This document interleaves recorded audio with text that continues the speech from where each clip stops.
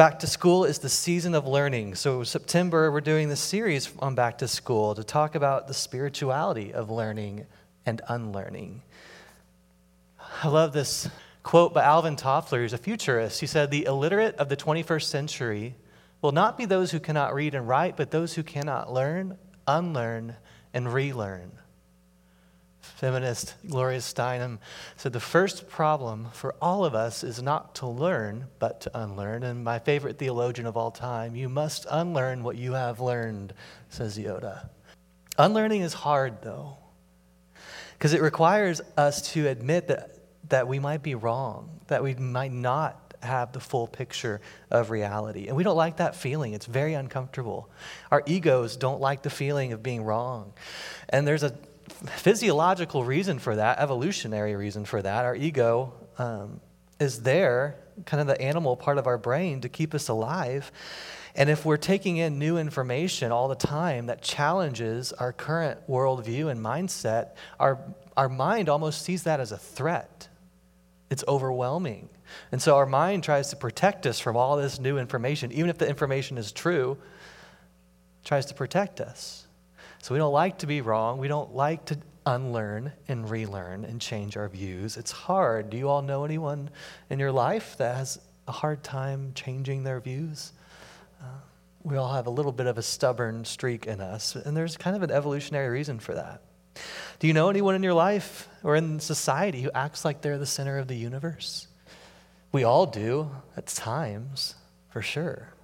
For most of human history, humans have believed that we are the center of the universe, literally. Aristarchus lived about 300 years before Jesus, and he was one of the first to propose that the planets revolve around not the earth, but the sun. And he was seen as heretical for his views, and some people wanted to put him on trial for that. And that view of the earth not being the center of the universe stayed quiet for almost 2,000 years until we know of Copernicus. We all learned about him in grade school. He was a heretic for his views. And he published some of the first evidence that this is, in fact, true, that the earth is not the center of the universe. Martin Luther, with the Protestant Reformation, had some strong words for Copernicus. There's talk of a new astrologer who wants to prove that the earth moves and goes around instead of the sky, the sun, the moon. The fool wants to turn the whole art of astronomy upside down. However, as Holy Scripture tells us, as the Bible clearly says, Joshua bid the sun to stand still and not the earth. Literal reading of the Bible says that the earth is flat and the earth is the center of the universe. The earth doesn't move. Heresy. Galileo later presented his views, evidence that supported Copernicus. He was also seen as a heretic. He was exiled by the church. The church persecuted him for it. Jump a couple hundred years later to Vienna, Austria, 1847. There's an obstetrician named Ignaz Semmelweis. He was overwhelmed in his hospital with the number of mothers who were dying during childbirth. And he wanted to figure out why. So he researched the practices of the physicians in his hospital and found that those who washed their hands before delivering the baby had a less likely chance of dying. So he instituted the practice of hand washing for his doctors. And he published his research, and the world completely ostracized him and ignored his research. But sure enough, the mortality rate of women plummeted in his hospital. This was well before they knew anything about germs or bacteria. He just knew that something about washing hands kept mothers from dying, and that mattered. And he was ignored for that. And 1865,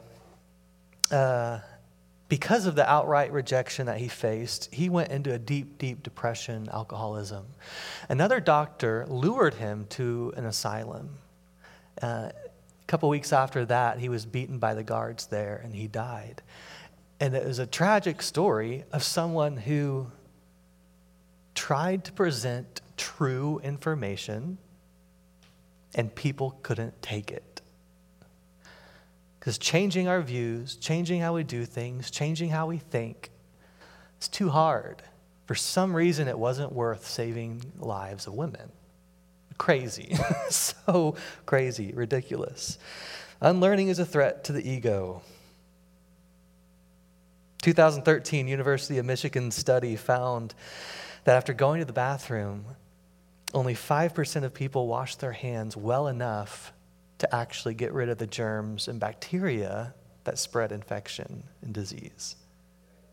So lots of people wash their hands, but a little dab under the sink for 2 seconds and then, all right, wash my hands.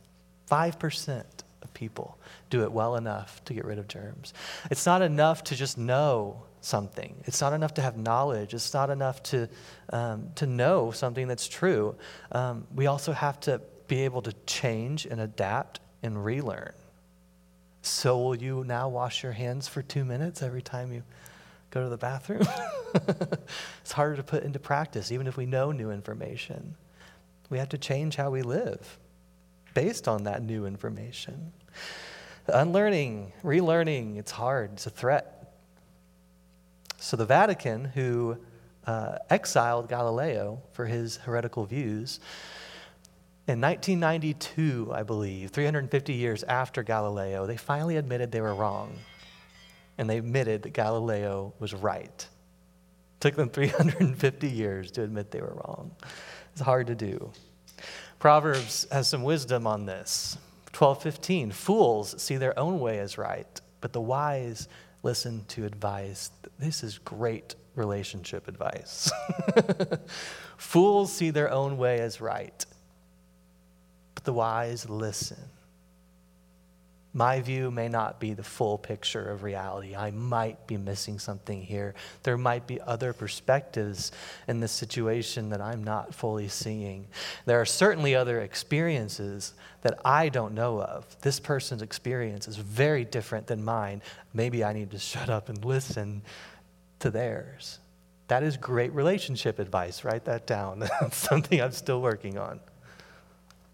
Unlearning is necessary, though. Relearning, the humility that comes with that is a part of change. If you're not learning and relearning and unlearning, you're not growing. You're dying.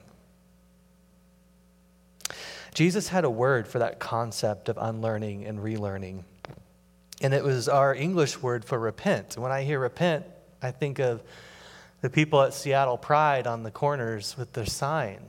It says, repent, to turn or burn.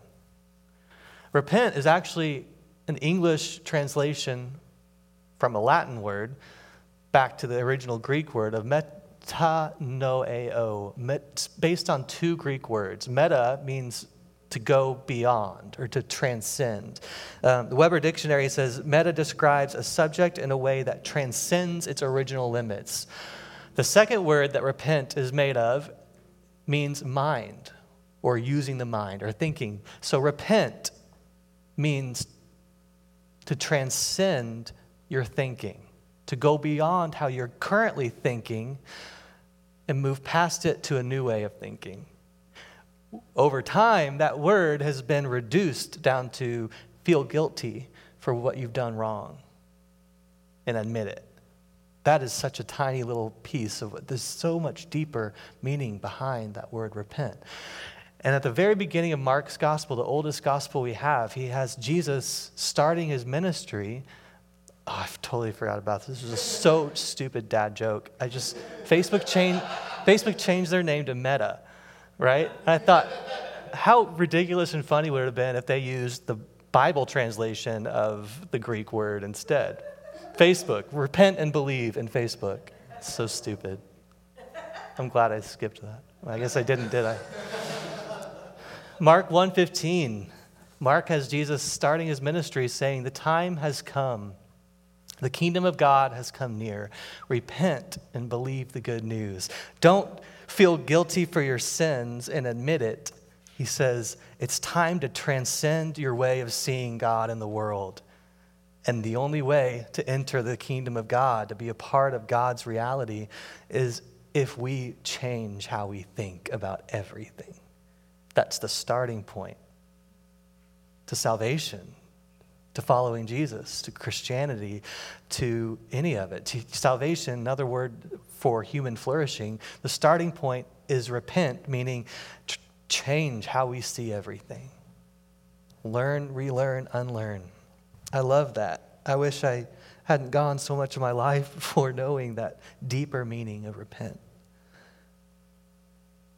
I don't know why English translators chose repent rather than, they could have just used a sentence to explain that, but it's that this word has done so much to cause shame for people. We can change that. I love that Jesus starts with this. It's the whole starting point for his ministry. That's what he was trying to do with the Sermon on the Mount when Jesus said, you've heard it said, love your neighbor and hate your enemy. But I tell you, love your enemy and pray for them and hope for their flourishing and their healing. In Luke, Jesus engages with a guy who actually practices this deeper idea of repent. Jesus goes into a town, Jericho, and the crowds are super curious about him. And so they kind of come to see him walk into the city.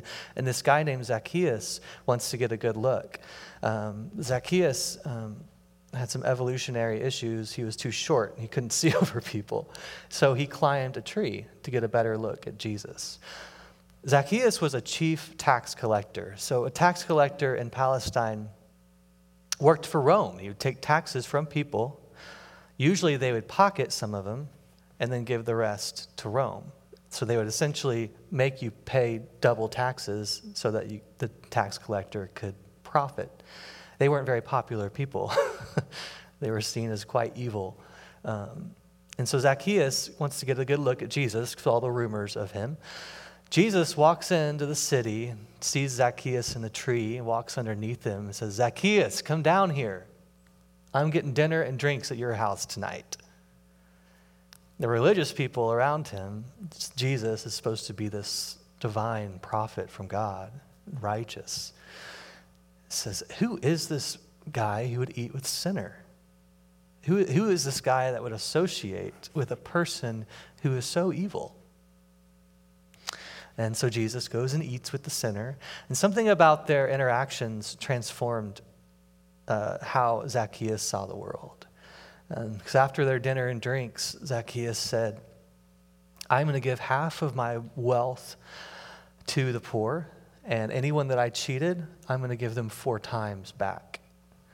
I don't know what Jesus said during that dinner, but he repented. He completely transformed his worldview. Everything that he had been taught about society and people who are impoverished and economy of taxes and his role in all of that and what's normal and okay because society and his job just said it is, all of that was questioned when he interacted with Jesus. He said, now I have a whole new way of seeing the whole new way of seeing the world. And it's causing me to change how I live. It was beautiful. And so this is the crazy thing. Jesus says, now I tell you, salvation has come to this house because of what Zacchaeus said. He didn't say salvation has come to Zacchaeus. He said it's come to this house, this whole space, this whole place. Salvation, transformation, healing, human flourishing has come to this place. Not because Zacchaeus said, I am a sinner and I want Jesus to come into my heart and I accept him as Lord and Savior. Jesus didn't say that. I mean, there's definitely serious life change that happened. Allegiance changed. But it's what Zacchaeus said he would do with his resources that led to salvation, human flourishing. I think that's profound, not to be ignored. Zacchaeus, if he was able to unlearn and relearn a new way of being, that gives us some hope, gives me some hope. So how do we do that? A couple things. We question everything. If you come to this church, you're probably already good at questioning. We love questioning because when we are certain we have the answer, we get stuck. We can't change. We can't grow. We become prideful. Become really prideful. Jake and I were at Wild Goose Festival, Progressive Christian Festival, and he did this song there. It was really good. And one of my favorite authors, historian and theologian Diana Butler Bass, was being interviewed, and she was asked a really provocative question. She said, what is a weakness, a weak spot for progressive Christians or for liberal Christians in our society? Kind of caused her to look inside, be introspective. And Diana said, I think a weak spot for progressive people is pride. Because I do identify as more progressive, tend to look at those who are conservative and say they are wrong in their thinking, they're wrong in their worldview. I am right in my worldview. They are unwilling to change their mind. I am. But my thinking I'm right, that I have the right answer, is just as prideful and egotistical as the people I'm accusing of not being able to change. On both ends of the spectrum, we have pride, we have ego, we have an unwillingness to learn, an unwillingness to repent, to change our worldview, to admit that we don't know everything there is about a situation, about a policy issue, about a war, about whatever is going on in the world. We don't have all the information. We do the best we can with what we have and be willing to change what we know. Be willing to start washing our hands to keep mothers from dying rather than be threatened by something new. So question everything. Question everything. Don't think just because someone is an expert in their field that is 100% the truth. Even in college, my professors taught us what we're teaching you now will be outdated by the time you graduate. Because either we'll realize something wasn't quite right, something was maybe way wrong, or we've added new information to what we already knew. So always be willing to question everything, even the experts. And then that requires you to be curious. So curiosity is a sacred value we have as a church. Be curious.